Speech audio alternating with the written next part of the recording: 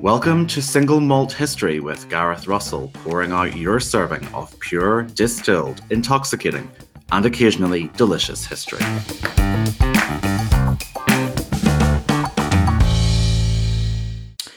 Hello and welcome to the second episode of Single Malt History with Gareth Russell, and the first in my series of episodes giving you a day-by-day account of the Titanic's only commercial voyage. This is the anniversary of that week, so don't forget to subscribe or follow so you can relive the story of this fascinating tragedy. On this day, April 10th, the Titanic set off from Southampton in southern England to begin her 3,000-mile journey to New York. It was her first voyage with passengers, and as we all know, I don't think this requires a spoiler alert, it would sadly be her last as well. Over the next week, with the help of some eyewitness testimonies read by actors I have dragooned and my own narration, I hope I'll give you a sense of what travel, life and death on the great ship was like. Today, I'm very grateful to Calum Carragher and Rebecca Lenihan for their time and talent in reading two eyewitness testimonies about this day. But firstly, of course, along with my book on the Titanic, I'm also by trade a historian of monarchy, and it would be remiss of me in that capacity not to comment on yesterday's news when Buckingham Palace announced that His Royal Highness the Prince Philip, Duke of Edinburgh, Earl of Merioneth and Baron Greenwich died at Windsor Castle yesterday morning.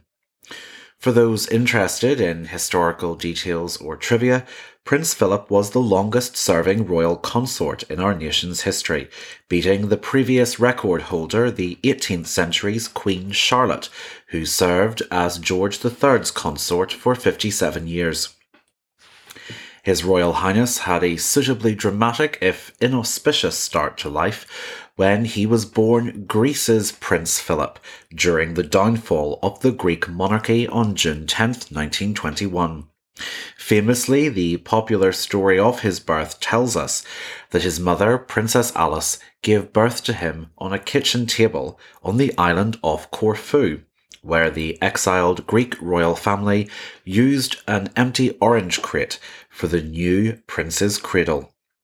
Initially educated at a boarding school in Germany, he left his school when his headmaster, Dr. Kurt Hahn, was drummed out of his job by the Nazis for being Jewish and a prominent anti-fascist. Prince Philip chose to relocate with his headmaster when Dr. Hahn refugeed to Scotland, where he opened a new boarding school, Gordonston, at which Prince Philip was thus one of the earliest pupils. Educated predominantly in Scotland, Prince Philip, along with his uncle, Lord Mountbatten, joined the British war effort during the Second World War, serving with distinction. This was despite his sister's marriages to various German princes, with at least two of those brothers-in-law being sympathetic to Nazism, although we now know that one of his sisters, Princess Theodora, and her husband in fact remained sympathetic to the anti-Nazi Dr. Hahn. His mother joined Philip on the Allied side of the conflict. During the same war, Princess Alice helped hide and smuggle out many Greek Jews away from the expanding Nazi occupation of Greece and the Holocaust it carried in its wake. For this, Prince Philip's mother was declared righteous among the nations by the Israeli government after the war. I stress some of these biographical details to counterbalance the unfettered idiocy rampant in social media circles, where some people with zero knowledge of history seem to think that they're under no obligation to match speech with knowledge and are calling Prince Philip a Nazi.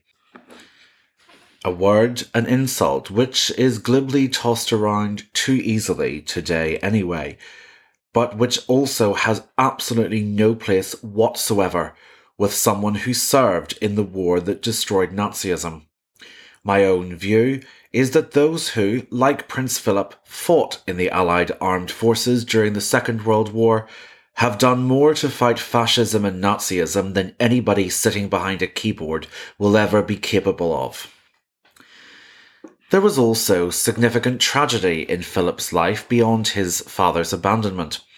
His mother suffered a nervous breakdown and was briefly institutionalized, while his sister Cecile was killed in an aeroplane crash when she was in the final stages of her pregnancy. Cecile's two young sons were also on board and lost their lives. In the recent obituaries of the Duke of Edinburgh, it has emerged that Prince Philip kept a splinter from the aeroplane crash for the rest of his life.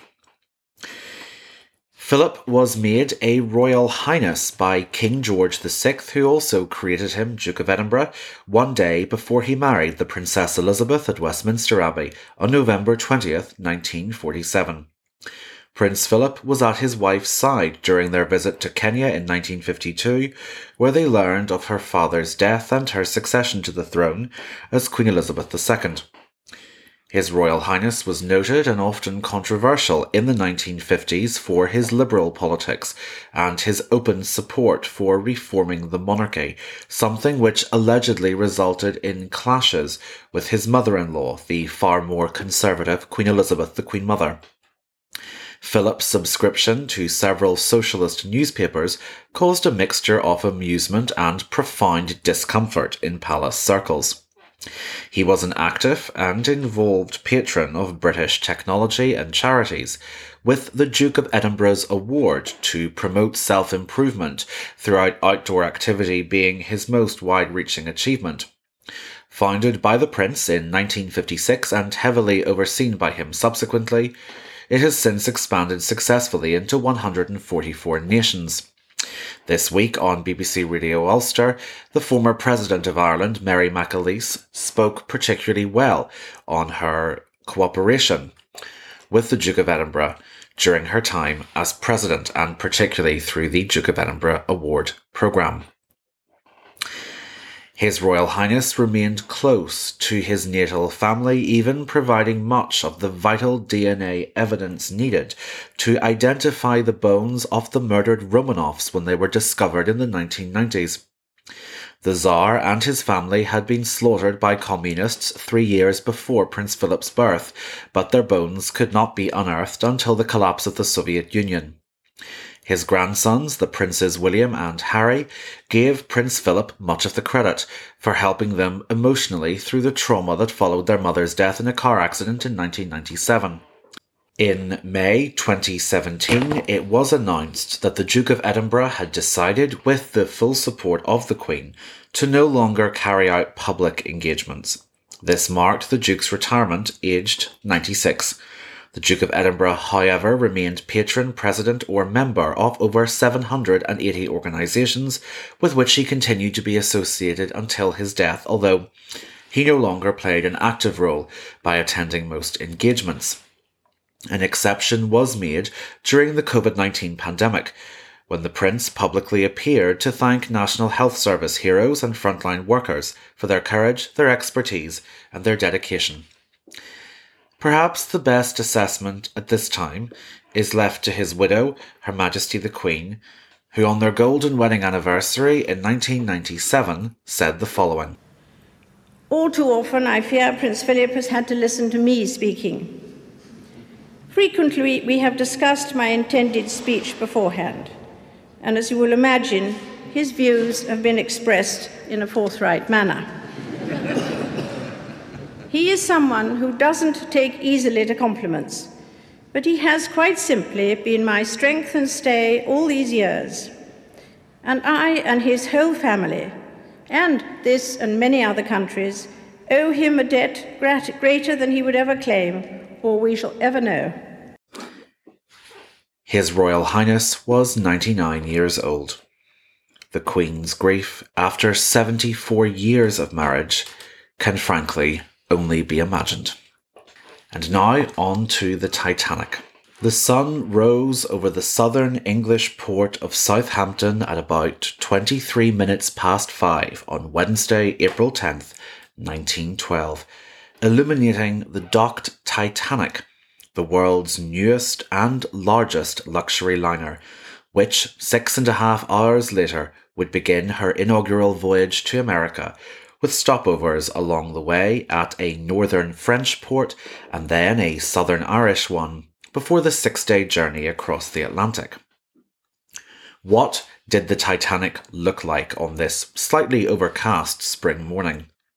Weighing in at just over 46,000 tonnes with a black hull and white superstructure, set off by 4 funnels painted with the yellow and black signature colours of her operators, the White Star Line.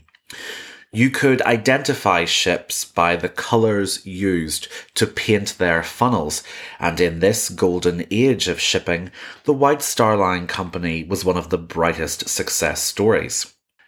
She was also, as a ship, just over 882 feet long, with the name Titanic inscribed onto her bow, the front of the ship, and at the back or stern you could also see the words Titanic Liverpool. This particular detail often confuses people. Why Liverpool? The Titanic had been built in Belfast and it sailed from Southampton, so why was Liverpool the city name inscribed on her stern? Well, that's because the city on a ship denotes its port of registry, and the White Star Line headquarters were in Liverpool. But as I said, it was Belfast where she had been built and launched from the Harland & Wolff shipyards in the east of the city. You may have heard people referring to the Titanic's sister ships. This doesn't mean ships operated by the same company. The White Star Line ran many ships, all of which had names ending in the company tradition with IC-IC. But other ships they owned, like the Oceanic or the Cedric, weren't sister ships to the Titanic just because they were also White Star owned. I don't know, maybe they could be called cousin ships. I've said that in a moment of off-script whimsy, and now I'm afraid the incredibly precise nautical enthusiasts will come for me. I was only joking about the cousin ships point. Back on script, sister ships is a more specific category than that. It is when a series of ships are built of largely similar designs. They're not usually identical, but they are close enough to be regarded as quote-unquote sisters. The Titanic was the second of 3 sister ships, all designed to win back for the White Star Line the crown of owning the largest and most luxurious ships in the world. The first of these sisters, the Olympic, had entered commercial service a year earlier in 1911 to rave reviews. The press had slightly exhausted themselves with coverage of the Olympic, which meant that the Titanic really didn't get as much attention. But she was still referred to as the new Queen of the Ocean in publicity material. There were also a few improvements between the sisters. The Titanic, for instance, had a new extra cafe, the Café Parisien. It had a larger first-class restaurant and reception room. A new limited, larger class of suites available with their own private promenade decks as the most expensive ticket in first class. There had also been some pretty significant improvements to the cruise accommodation, as well as improvements in lighting and ventilation to the general room, which was the main socialising space for third-class passengers. Watching the tens of thousands of Belfast workers toil between 1908 and 1911 to build the Titanic and the Olympic before her, the North Irish writer Sean Bullock was particularly struck with the industry and ingenuity of Belfast's designers and workers. But Bullock was also deeply moved by just how much the Titanic represented the culmination in several generations of works in the size and capabilities of ocean liners. Here we have actor Calum Carraher reading Sean Bullock's eyewitness accounts of the skill and scale that went into building the Titanic, as well as Belfast's pride in the ship they had produced. Boilers as tall as houses, shafts a lad's height and diameter, Enormous propellers hanging like some monstrous sea animal in chains. Turbine motors on which workmen clambered as upon a cliff.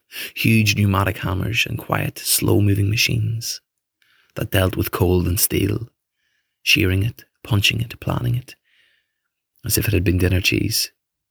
Then to the moulding loft, large enough for a football ground, and its floor a beautiful maze of frame lines, on through the joiners' shops where their tools can do everything but speak. The Titanic was an evolution rather than a creation, a triumphant product of numberless experiments, a perfection embodying who knows what endeavour, from this a little, from that a little more, of human brain and hand and imagination.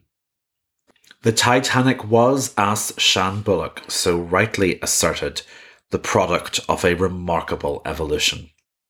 After she was completed in Belfast at the start of April, she went to Southampton, where a few finishing touches were added over the course of a week before she set sail with her first passengers. And the shipping industry was a well-oiled, if you'll pardon the pun, machine by 1912. Many passengers sent their luggage ahead to speed up the boarding process when they got there. And so on this April morning, vast quantities of luggage were being brought on board the Titanic with White Star Company labels on each piece, clearly indicating where the owners wanted them stored.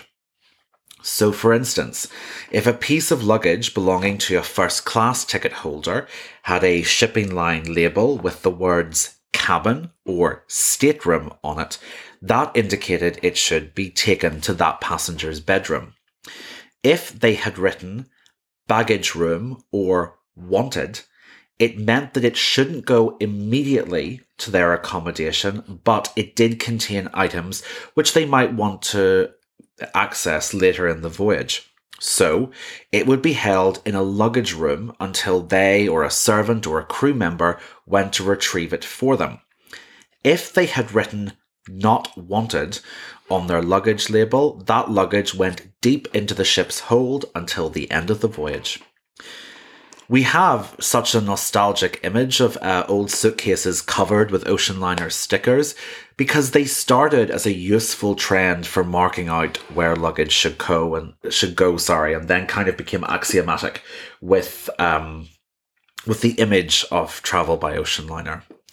For convenience's sake, shipping lines didn't print these ticket labels for individual ships. This is still a business, albeit often a picturesque one, and efficiency is thus key. So the labels on this April morning wouldn't have read Titanic, but rather White Star Line, so they could be printed en masse and used for all of their ships. Likewise, if you were travelling on something like the Kronprinzessin Cecily, the labels would have read Northern German Lloyd, or whether it was the Lusitania, the Caronia, or the Mauretania, the labels would say Cunard Line. And at this point, I'd like to take a moment to shout out to my friend Archie Sebag Montefiore, who can work a James Cameron Titanic quote into any situation. And at that mention of the Mauretania, he is now saying, wherever he's listening to this, like Rose, that he doesn't see what all the fuss is about because it doesn't look any bigger than the Mauretania. This luggage, actually I'm just thinking, if Archie never comments on this joke, I will know that he and Antonia haven't listened to it. Maybe I will pepper all the podcasts with personal bon mots to trap my friends. I jest, I'm sure he will. I'll let you know in episode 3. This luggage made its way onto the Titanic as the ship nestled next to a large shed that accommodated the technicalities of boarding. It also had railway lines running next to the ship, from which arrived 2 chartered boat trains to bring paying White Star Line passengers from London down to Southampton. The first of these boat trains was chartered to bring third-class ticket holders, and this was part of a tactical reason by White Star Line, which preferred to give third-class passengers a much longer embarkation window than those travelling in first or second class, and the reason for this is surprisingly touching. I came across why when I was researching my book on the Titanic, And at the Bodleian Library in Oxford, I was able to track down a travel guide from the time, or sort of travel aid for first-class passengers, written by a man called R.A. Fletcher. I think, if memory serves, it was published in, I think, 1913. And he explained to his readers why third class needed longer to board. And it was because most third class passengers sailing to America were immigrants. And so it was a lot more emotional for them saying goodbye than tourists in second class or those with the money to travel regularly, like the passengers in first class. In 1912, immigration to America was big business. While some of the more elite shipping lines, like White Star Line, were increasingly making a huge amount of money from wealthy travellers, the shipping lines still earned their metaphorical bread and butter from third-class revenue. To give you an idea of the sheer scale of immigration into the United States at this time, in the course of the commercial year of 1912, the White Star ships alone, so this is one company in 1 year, transported 23,000 immigrants from Europe to a new life in America. So, White Star Line gave third class a longer boarding time for two reasons. The first was to check, as you may have seen dramatised in some movies, that in line with American quarantine and immigration legislation, none of the immigrants were carrying lethal or contagious diseases. And the other reason was because they knew a lot of third class would take a really long time to say goodbye at the pier to their loved ones staying behind, possibly forever and certainly for a long time. One third-class passenger who didn't feel any grief that morning was 31-year-old Elizabeth Dowdall, a New Jersey woman working as a governess and one of the few American citizens in the Titanic's third class. Elizabeth felt nothing but relief at the sight of the Titanic's shining black hull looming above her as she stepped off the train and towards the gangplank. Elizabeth had arrived at Waterloo train station in London on time for the third-class train, but something had gone wrong with the engine's brake valve moments after the train set off, meaning that there had been a delay, causing Elizabeth to worry that they would miss the ship. Of course, the Titanic was thoroughly unlikely to leave without its boat train's arrival. That was a significant number of its passengers, but Elizabeth Dowdall wasn't to know that, and she had worried until the train set off again. Elizabeth boarded the Titanic with a 6-year-old girl, Ethel, but Ethel wasn't her daughter. She was her charge. Ethel's mother was an American opera singer on tour in Europe, and after her tour was extended, she had asked Elizabeth, as Ethel's governess, to take Ethel back home to her grandparents in America. It might seem a bit unusual to us that a child in the care of a governess would be travelling in third class, but years of media presentations have left us imagining that third class on the Titanic represented poverty, while first class represents extreme wealth. In fact, the White Star Line had such a high reputation for its cleanliness, food, comfort and safety in third class that tickets for it usually cost as much as they did for second class on other ships. Elizabeth and little Ethel had actually travelled over to Britain in second class on the Olympic, but while Ethel's mother was an opera singer, she evidently did quail at the cost of 2 tickets for Titanic's second class, especially after she had so recently paid that price for the Olympic, and so she sent her daughter and her governess back to America in the perfectly acceptable, to her and apparently to Elizabeth as well, third class. The closest comparison I can make today is not to think of third class as, say, the equivalent of a budget airline, but more like if you had a transatlantic economy or coach ticket with the likes of Aer Lingus, British Airways, Virgin Atlantic, or Delta, it's not something that would be necessarily very cheap, and you would expect a certain pretty decent standard of comfort while you travelled. The delay with the third-class train seems to have pushed back the boat train for first and second class, who only arrived at about 11:30, and sailing time was due for noon. As the first and second class passengers moved towards the ship from the train, society gossip columnists hoped to grab a quote from the beautiful Countess of Rothes as she boarded with her parents, her husband's cousin, and a maid. The White Star Line's slim and impeccably dressed managing director, J. Bruce Ismay, was travelling too, without his wife Florence, perhaps fueling rumours that their marriage was continuing its trajectory into unhappiness. Railway tycoon Charles Melville Hayes boarded at Southampton, as did the world-famous journalist William T. Stead with his Santa Claus-esque beard. Stead was not only a famous writer, but also a famous defender of the then popular creed of spiritualism, the belief that one could contact the dead through seances and mediums. After these passengers had presented their tickets, crew members escorted them to their cabins, or, to use the rather grander parlance preferred, their staterooms. Many then chose to go up on deck, either to the promenade deck or the boat deck, where the whitewood lifeboats were stored. The views were quite a bit better from the promenade deck below, because the lifeboats tended to obscure the sightline.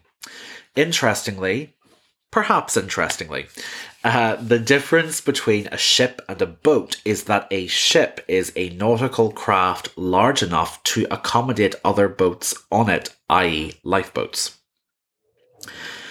For passengers who made their way up top to watch the moment of departure, they might have noticed how crowded Southampton Harbour was rather than the pier.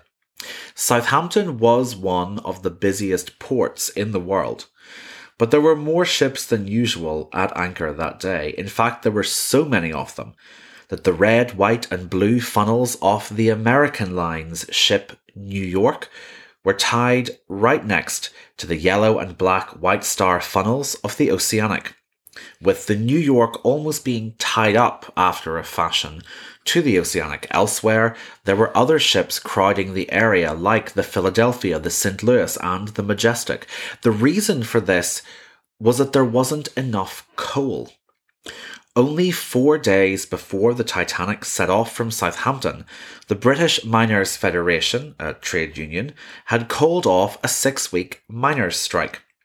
That strike had caused a shortage in coal, which saw many of the smaller ships, like the ones tightly packed together near the Oceanic and New York, to have their voyages cancelled, and several shipping lines seemed to have raided the smaller ships' coal bunkers to get the fuel they needed to keep the larger ocean liners on schedule. Only a few minutes late, around midday, the Titanic eased off from her pier. Her propellers spun to life, smoke billowed from her operating funnels, the harbour water churned. But as the ship of dreams took her first step towards New York, a sound like gunshot tore through the crowd, followed by the agonised scream of a bystander.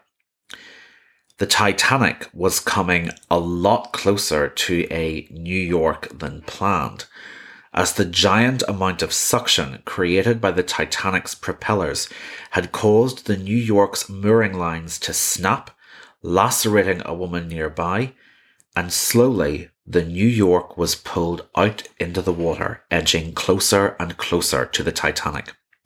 Passengers on deck thought for a moment that the New York was about to ram the Titanic, and for her captain, Edward Smith, this was a potential catastrophe. After all, only a few months earlier, the same thing had happened to the Olympic, when her size was blamed for sucking in the warship Hawke. in a collision that pierced the Olympic's hull and left some of her second-class cabins exposed to the air. The whole voyage had to be cancelled. A quick-thinking, technology-loving first-class passenger managed to catch a photograph from the promenade deck which shows us just how close the New York came to hitting the Titanic, thereby forcing her to cancel her voyage. Captain Smith's quick thinking and lessons learned from the Olympic saw him cut the engines just in time, as the New York was guided back to safety before the Titanic, further delayed, resumed her journey. One of those who saw the near collision was a man called Isidor Straus, a former congressman for New York's 18th District and owner of Macy's department store. Straus was a regular transatlantic traveller, and in fact he had actually sailed as a passenger on the New York a few years earlier. After the Titanic started moving again, Straus returned down to C deck. All the Titanic's decks, bar the boat deck, were alphabetically named. On C deck was his suite, which he was sharing with his wife Ida.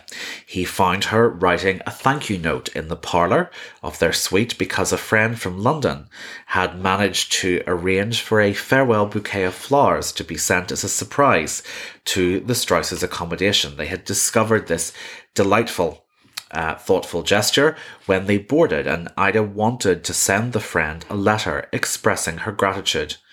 The Titanic would be stopping to collect more passengers and deposit any letters at the French town of Cherbourg in a few hours' time, so Ida decided to get the letter done and posted rather than join her husband on deck for the send-off.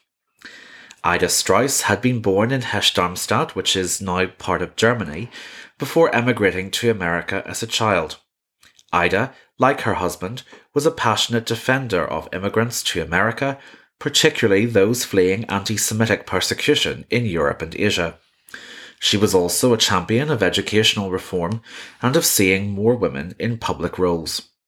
The friend she wrote to, Lillian Burbage, was married to the owner of Harrods, London's famous department store, and they had helped host the Strauses during their recent stay in London.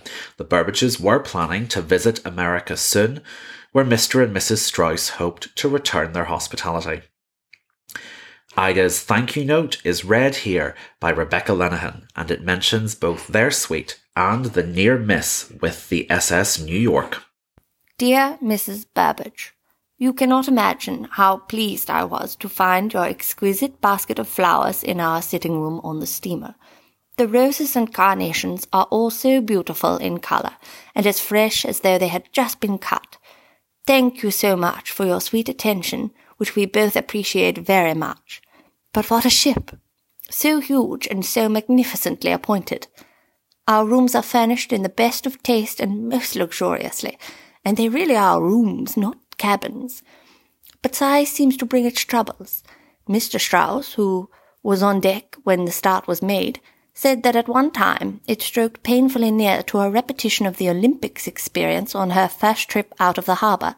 But the danger was soon averted, and we are now well on our course across the channel to Cherbourg. Again, thanking you and Mr. Burbage for your lovely attention and good wishes, and in the pleasant anticipation of seeing you with us next summer. I am with cordial greetings, in which Mr. Straus heartily joins. Very sincerely yours, Ida R. Straus. Ida's letter was taken off at Cherbourg while she and her husband were sitting down to their first dinner in the Titanic's dining saloon, its decoration inspired by Elizabeth I's childhood home, as well as a country house belonging to the Duke of Rutland. The Titanic was too big to dock in Cherbourg Harbour, and so a tender, a small ferry, brought passengers out from Cherbourg to the Titanic. That tender, called the Nomadic, is now the last purely White Star Line ship left in existence. It survives as a museum and tourist attraction back in its native Belfast. On Wednesday evening, as the sun set, the Nomadic brought to the Titanic more passengers, like silent movie star Dorothy Gibson, who, even before her acting career, had been famous as one of America's highest paid fashion models. Another fan of haute couture was the chic Edith Rosenbaum, a fashion journalist returning to America after attending the How could I trip up over the word Paris? Sparris? Ugh. I was too confident with the Byzantine pronunciations last time. Myophyite basiliscus Ariadne, and I fell at the word Paris. Alright, we'll take that sentence again. Another fan of haute couture was the chic Edith Rosenbaum, a fashion journalist returning to America after attending spring shows in the notoriously difficult to pronounce city of Paris. Yet another railway tycoon in the form of John Thayer boarded, as did steel mining millionaire Benjamin Guggenheim and Colonel John Jacob Astor IV, head of a family who owned so much property in Manhattan that they were nicknamed the landlords of New York. It wasn't a totally smooth operation, and not just because some passengers were uncomfortable and irritated after being kept in the Nomadic for so long because of the delay caused to the Titanic's arrival time by the New York incident in England, but also because the wind had picked up and it caused the gangway between the Titanic and the Nomadic to sway in the breeze, and a Bostonian, Ella White, went over on her ankle because of that, and she had to be carried on board by her chauffeur and a couple of stewards. Mrs. White was joined by Marie Young, a former music teacher to President Roosevelt's daughter.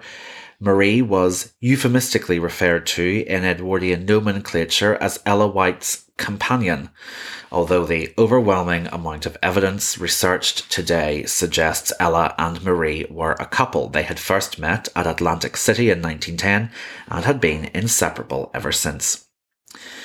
As Marie helped a wounded Ella settle into their accommodation, the Titanic raised anchor for the final time that day to begin her nighttime journey across the Celtic Sea to Ireland for her final stop. I think a travelling day is always a tiring one, and eyewitnesses mention that most of the Titanic's passengers went to bed early that Wednesday night. It was traditional not to change for dinner on the first evening of a voyage, which helped a lot of passengers find the time they needed to get their bearings, unpack, and settle in. After all, you're going to be in this cabin for pretty much a week. And I think one of the passengers said something like, you wanted to make it home-like. So they unpacked things, not just their clothes, but also some unpacked family photographs and little mementos. As she had approached the Titanic on the Nomadic, Edith Rosenbaum thought the great liner looked like Nice during Carnival, with all her lights glittering in the darkness. One by one, those lights went out as passengers, clicking their cabin heaters on against the nighttime chill outside, curled up in bed and went to sleep. The next morning, they would arrive at Queenstown for the last depositive meal and the arrival of some new passengers.